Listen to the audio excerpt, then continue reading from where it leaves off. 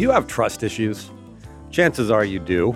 According to a survey of more than 25,000 respondents across 8 major global markets, consumer trust in brands is down across the board, and expectations of social responsibility from brands is up. That tidbit, while not exactly shocking, is the core takeaway from the 2019 Edelman Trust Barometer special report, released last week by Edelman, the world's largest PR firm. I'm Brian Breaker, editor of Ad Age, and trust in me is up. Just ask me. I'm joined today by Richard Edelman, the president and CEO of the company that bears his name. We'll get into this crisis of brand trust and opportunities for companies therein. We'll talk about what his clients increasingly want from him as he evolves his own business, a PR firm, to include more advertising capabilities. We also get a little personal and discuss what it's like running an independent family-owned company that was started by his father, Daniel J. Edelman. Plus, he describes a visit from Orville Redenbacher. We'll get a little taste of that popcorn. So let's get started. Richard Edelman, welcome. Morning, Brian. Thanks for joining me.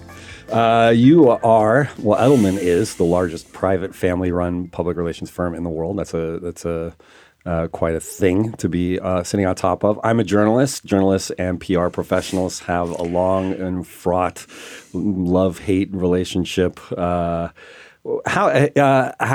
has the perception of PR evolved over your career? You grew up, your father started the firm, you grew up under the firm, you now run the firm.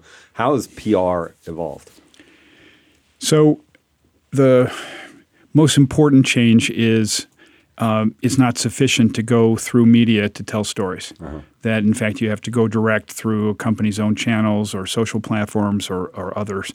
That the mainstream media is still the most credible source for readers. But they don't have a monopoly on distribution. It's not a monopoly on distribution anymore. Yeah. And I think the nature of the PR relationship with journalists has changed, therefore, from one where we were totally interested in pitching stories and having relationships to that being only part of the skill necessary. Mm-hmm. The necessity of being able to create your own content and go direct and go fast and go visual is the big change. You have to be storytellers in your own right. Story. What was the word in Cannes? Story doers, story livers. Well, story doers. Yeah. So that's journalists. Obviously, a self-interested question. What about on the client side? How's the job of the PR professional evolved? So today's CCO is actually sometimes the sustainability officer, sometimes the diversity officer. It is still media relations, but also now employee communications. So the remit is broader, and it overlaps the CMO's job.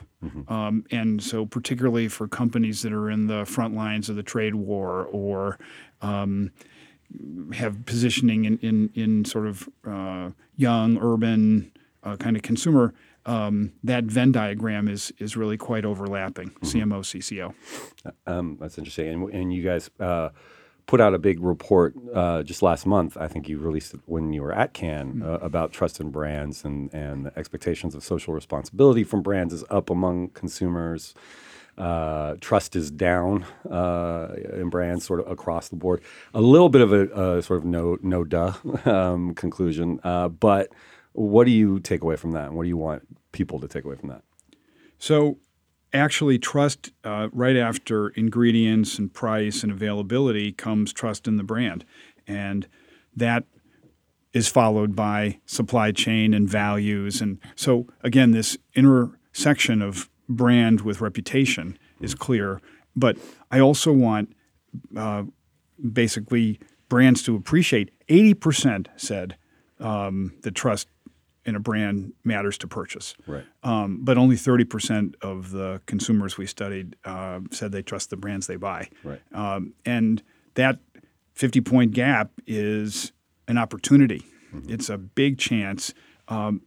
Consumers want programs not just that deliver on the product experience or the customer experience, but they want societal impact. And 2/3 said, I will only buy a brand that stands with me on the issues that matter. So what explains that 50-point gap? I think many brands are afraid to do more than their customary remit, which is to deliver on a good product experience. Yeah, right.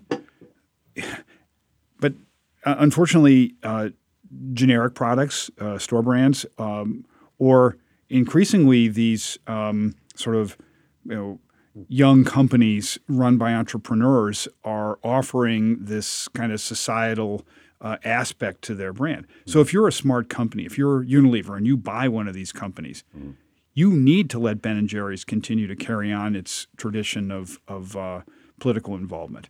You should welcome that. And if you're a mainstream brand and you're trying to beat the competition, you should do something like Dove with its men's product endorsing paternity leave, where you're pushing for real change.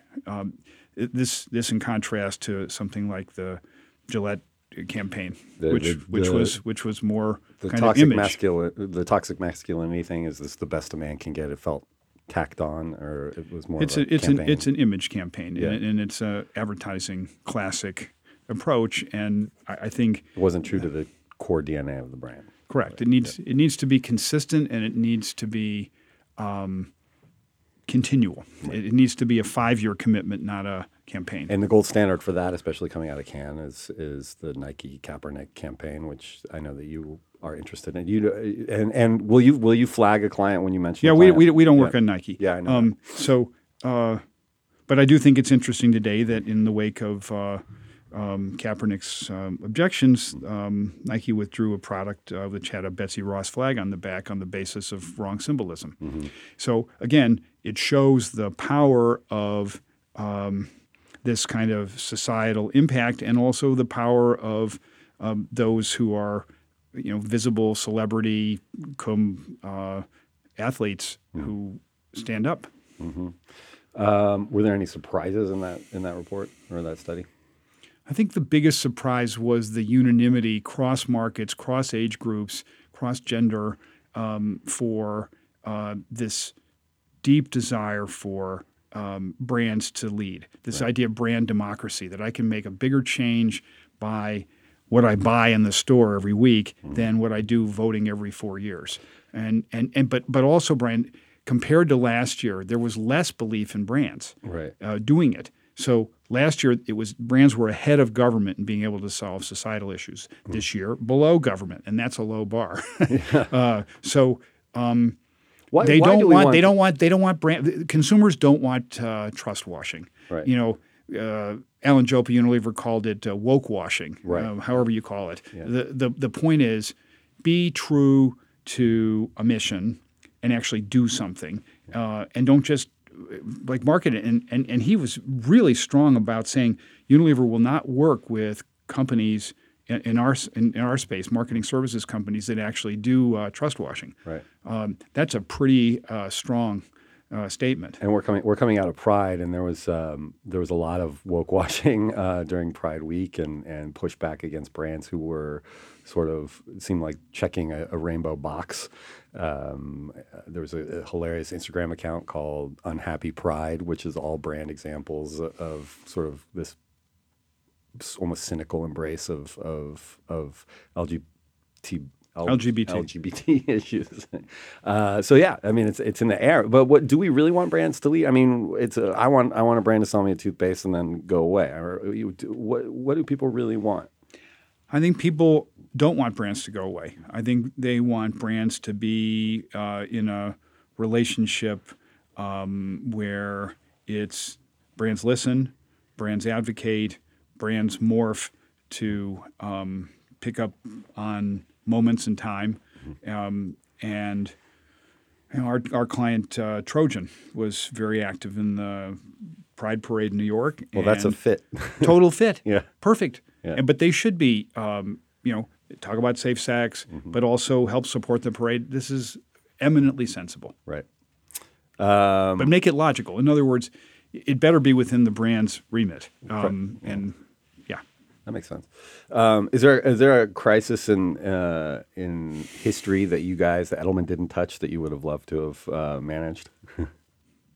Well, we've managed a lot that are. There's a lot you can't talk about. We know No. that. But yeah. I'm so proud that we worked with Starbucks a year ago on what happened in Philadelphia. That was the two black guys who were kicked out of the store before, and they were just waiting for a friend. The unbelievable response by the company of closing its stores for half a day, coming up with a curriculum over a 6-week period, making it a moment in America where we looked at ourselves, and they made that curriculum available to any company that wanted it.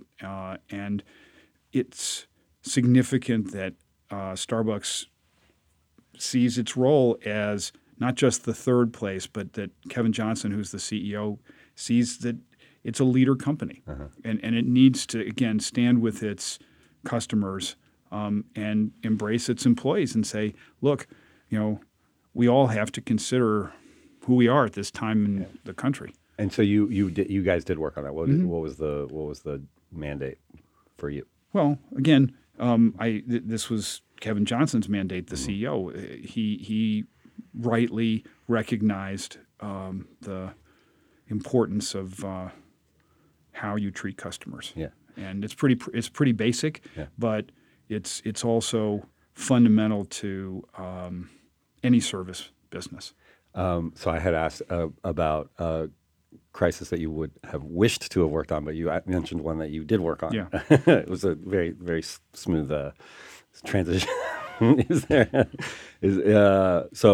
If you have one that you would have loved to have worked on, like the Hindenburg or whatever. Before my time, mercifully. What has changed? And when we talk about attribution, what the ROI for the client? What are the metrics people are talking about today? Well, I think increasingly in our work, we're being actually measured on: do we sell product? Do we work in a way with influencers that's catalyzing others to buy? And so it's not sort of gauzy reputation. In fact, we have developed a concept called Net Trust Score that measures ability, dependability, integrity, and purpose. And we do it across employees and customers, investors, et cetera. And we measure, that's a reputation measure. We're also in the process of developing one for brands, which we'll have for next year on the same sort of metrics. So, we're trying to put trust at the center of our positioning for Edelman. We're calling ourselves the House of Trust because we actually think that trust is the most important attribute that you can have in your employee relationship, your customer relationship, or your investor relationship. And trust is something that maybe you don't always associate with PR firms. You don't always associate with journalists. So that's interesting positioning. Well, it's based on 20 years of work that we've done on the Edelman Trust Barometer, which I think is probably the best known piece of intellectual property in marketing services. And because we've done it so consistently, we've been able to find trends like a mass class divide or the idea of trust moving local this year to my employer. My employer being 20 points higher than a normal business. And so it means that CEOs, 3/4 say, I want CEOs to stand up and speak up on issues of the day: pay, diversity, retraining, those sorts of things. Those are not usual swim lanes for CEOs. They just make money and talk to shareholders. Not anymore. Employees want a CEO who stands up and speaks up. You're also getting more into the almost in the agency space. You guys hired Judy Johns. She's your first global chief creative officer. You hired her from Leo Burnett, Canada. What's that play? What's her role? So 5 years ago, we decided that we wanted to compete more broadly. That we wanted to work, of course, with the CCO, who's our primary client, but also with the CMO. That increasingly there was a need for earned creative, which is as fast as the news cycle, social by design has purpose at its core and starts movements. And so hiring Judy, in effect, is the capstone of a 4-year process in which we've hired 600 people into Edelman who are creatives, planners, paid, et cetera. on top of 750 people who are in Edelman Digital, who are creating communities and doing B2B marketing. So 1/4 of Edelman's total staff now is non-PRs. And so it's a very profound change in corporate strategy, which we think suits the market. Is this sort of a do or die kind of thing? You have to evolve? Well, we certainly saw the media landscape changing, our oxygen supply constricting. We also saw that we were able to actually move opinion and also move sales. When we worked on CBS getting out of cigarettes, for instance, their preference went up substantially. So we thought that we offered something different. So now we are explicitly competing not just with our usual enemies of Weber Shandwick, et cetera, but also now with ad agencies and digital firms, and to a smaller extent, media buyers. This is almost a bigger, broader trend with, you have consultancies getting into the agency space, agencies getting into the PR space, everyone's swimming in each other's lanes. Is it tougher to differentiate now? Well, again, Judy John joined Edelman because she believes in earned creative. As she said to me in Cannes, if I never produce another 30-second spot, it's just fine with me. I actually believe that between ad blockers and people choosing to opt out of advertising, in particular through Netflix or other, that we need to earn attention, and that's the secret of campaigns that are movement-based. Like the REI campaign that got the Titanium 2 years ago of Opt Outside and closing all the stores the day after Thanksgiving and letting all the people go off for the first time in 20 years, and their sales went up substantially. That's the kind of action that if you're a company and you want to do something important, you should look at Edelman as your primary agency partner. Not to be commercial. Yeah. Well, we don't have. I didn't realize you were. No. We have no sponsor this episode, I don't think. So there you go. Okay. you got a freebie. I want to talk about your own personal story. Sure. You have you're sitting on top of this company that your father started, and he had to actually convince you to join the firm, if I understand correctly. Wikipedia says you were going to take a job at Playtex. True. Accurate? What happened there? Well, I had worked for Swift & Company the summer before. I was in business school, and Playtex was another division of Esmark, and they referred me over there. And I was going to be a junior product manager on tampons or whatever. And my dad had an offer to be acquired by DDB Advertising in the spring of '78, and he didn't want to sell, so he called me and he said, "Look, I don't want to sell. I want you to come here for a year." Because I think you'll like the business, and it gives me a good reason not to sell.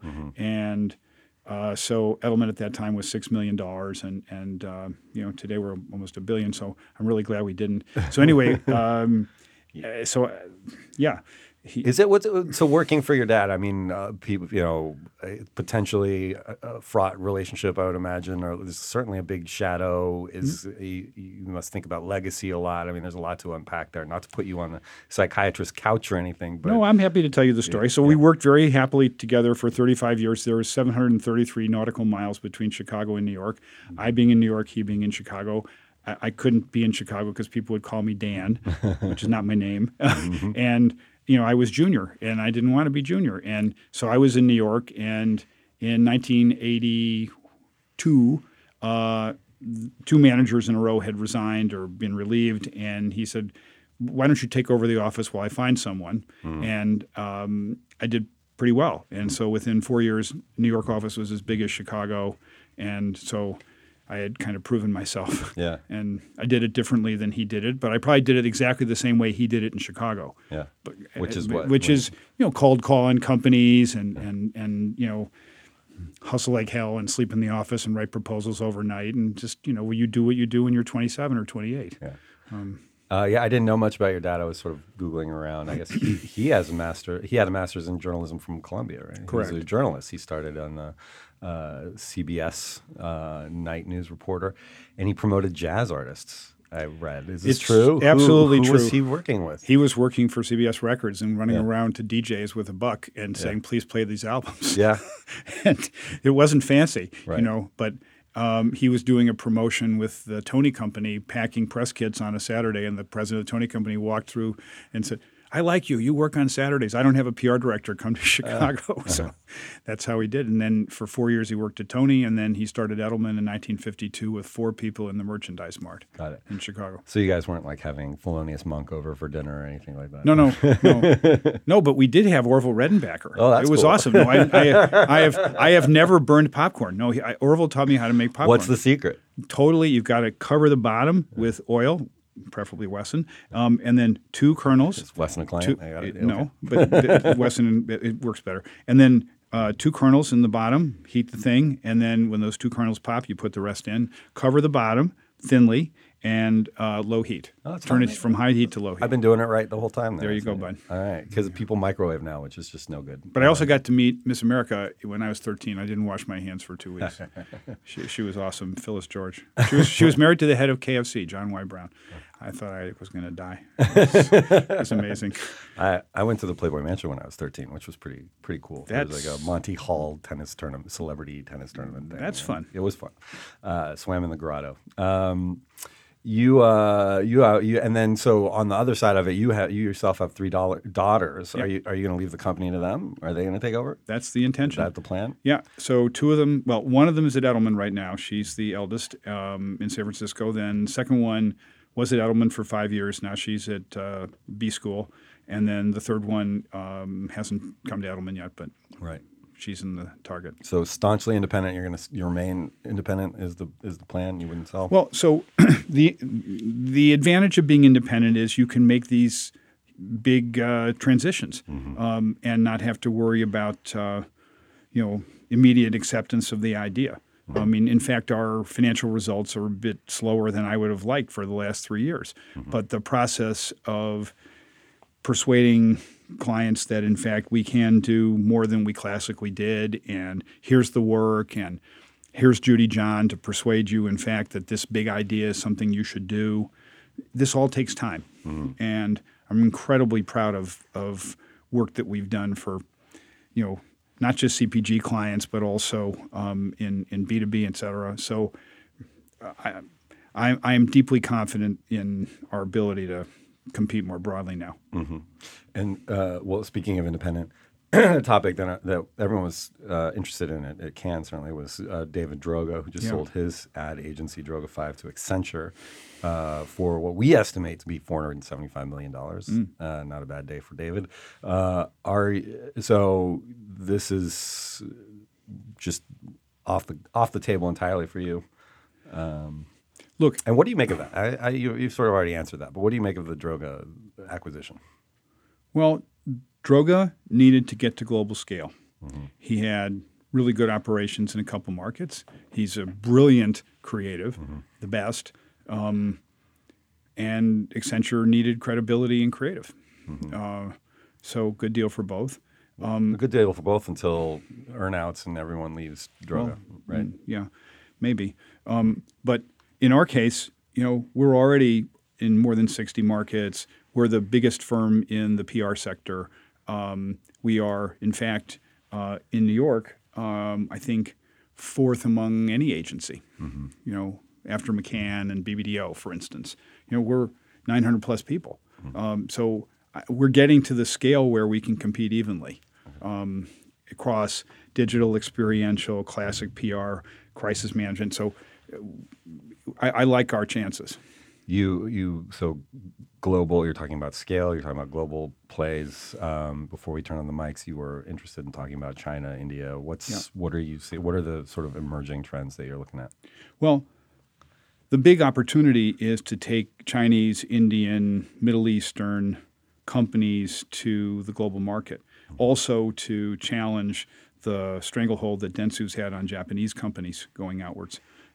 Because our success strategy so far has been U.S. and U.K. companies serving them globally.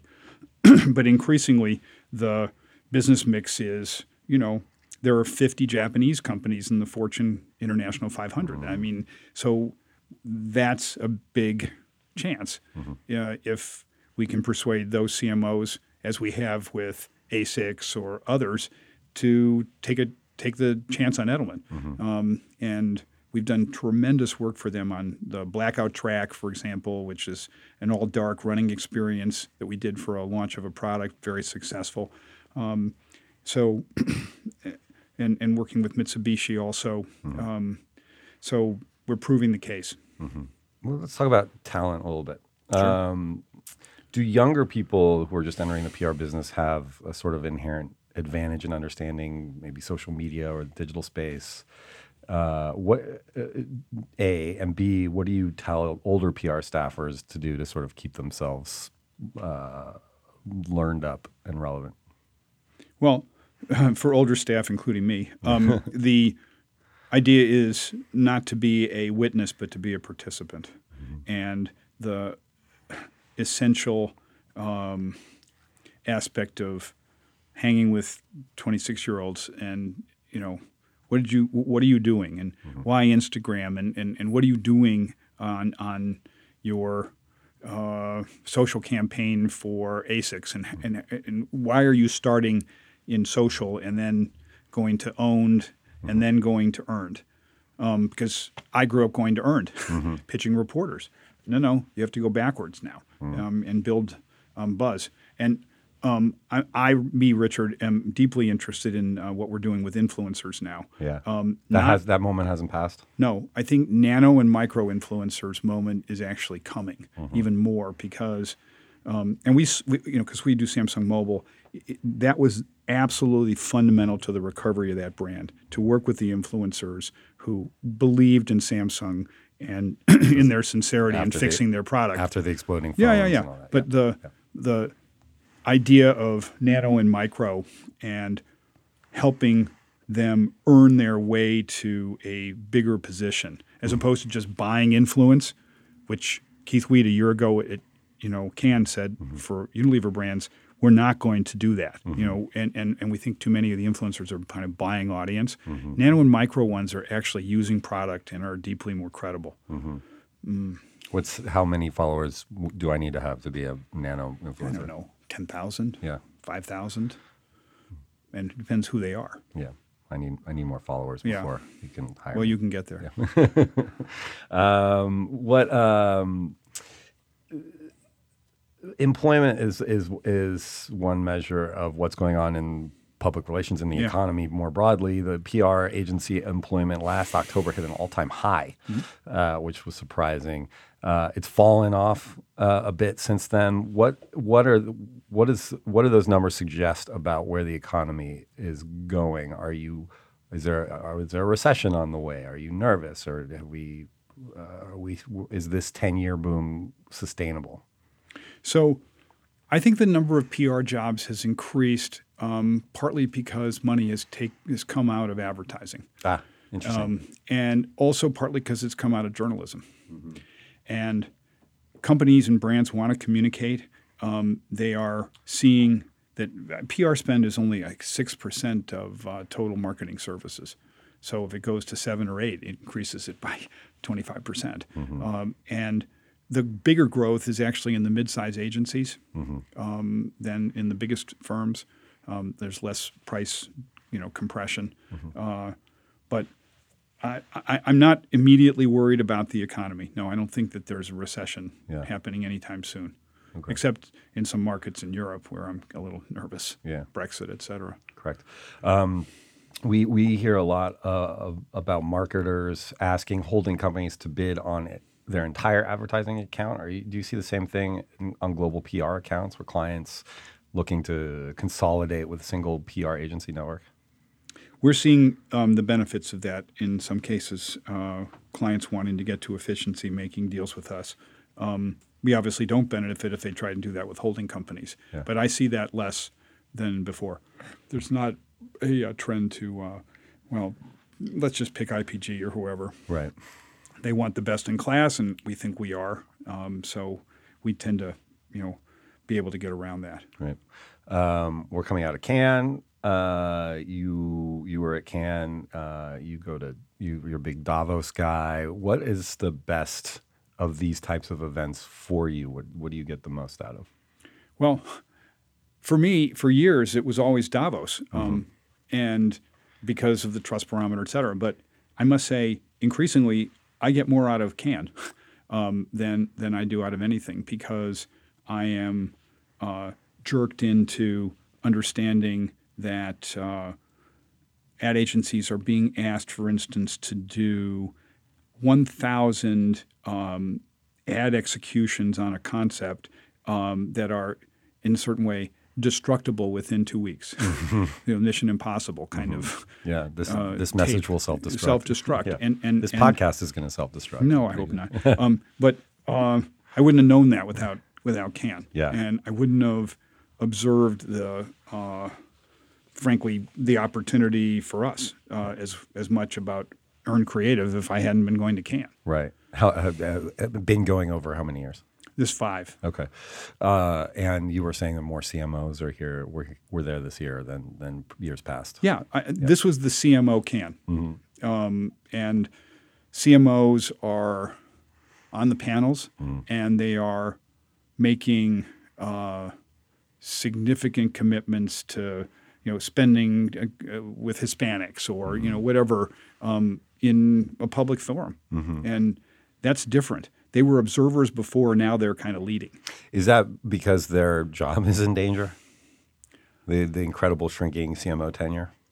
I think CMOs are wanting platforms in which they can lead within their companies. Yeah. This is clearly one where they can. Right. Anything else on your mind? I just want people in marketing services, advertising, et cetera, to take seriously this idea of trust in brands. That it's not a maybe to actually, instead of just differentiate, which has been our job for years, this make a difference, push ideas to your clients, and don't give up first time round, because they actually need, as brand leaders, to do something different. Otherwise, they're going to be commoditized, or they're going to be in price competition with generics. It's not going to work. And the society is so missing out on normal government. Yeah. And brands can really fill that hole. Thoughts on 2020 or where things are now, speaking of government? I find it amazing that after one debate, you can see a 12-point drop for one candidate, a 12-point increase for another. The volatility and the kind of I didn't know which is not, it doesn't speak well for the Dems, frankly. The political landscape is actually interestingly comparable to how people look at brands. Yeah. If brands have a screw up or whatever it is and they don't handle it well with a sense of humor and fast, they can really be hurt. Right. But the way the news cycle is, I mean, by November, these debates are ancient history. Oh, who will remember? Precisely. Yeah. But the idea that no one is so fixed on image, and that it's all a matter of jockeying, positioning. I mean, it'll get narrowed quite soon. It'll coalesce. Yeah. Do you think he'll get reelected? Most presidents get reelected if the economy is good. Yeah. This could be an exception. Okay. But who knows? That's why it's a horse race. Well, we'll revisit this in 2020 and see where it all shook out. Thank you, Richard, for joining me. This was a lot of fun. I enjoyed it. Thanks.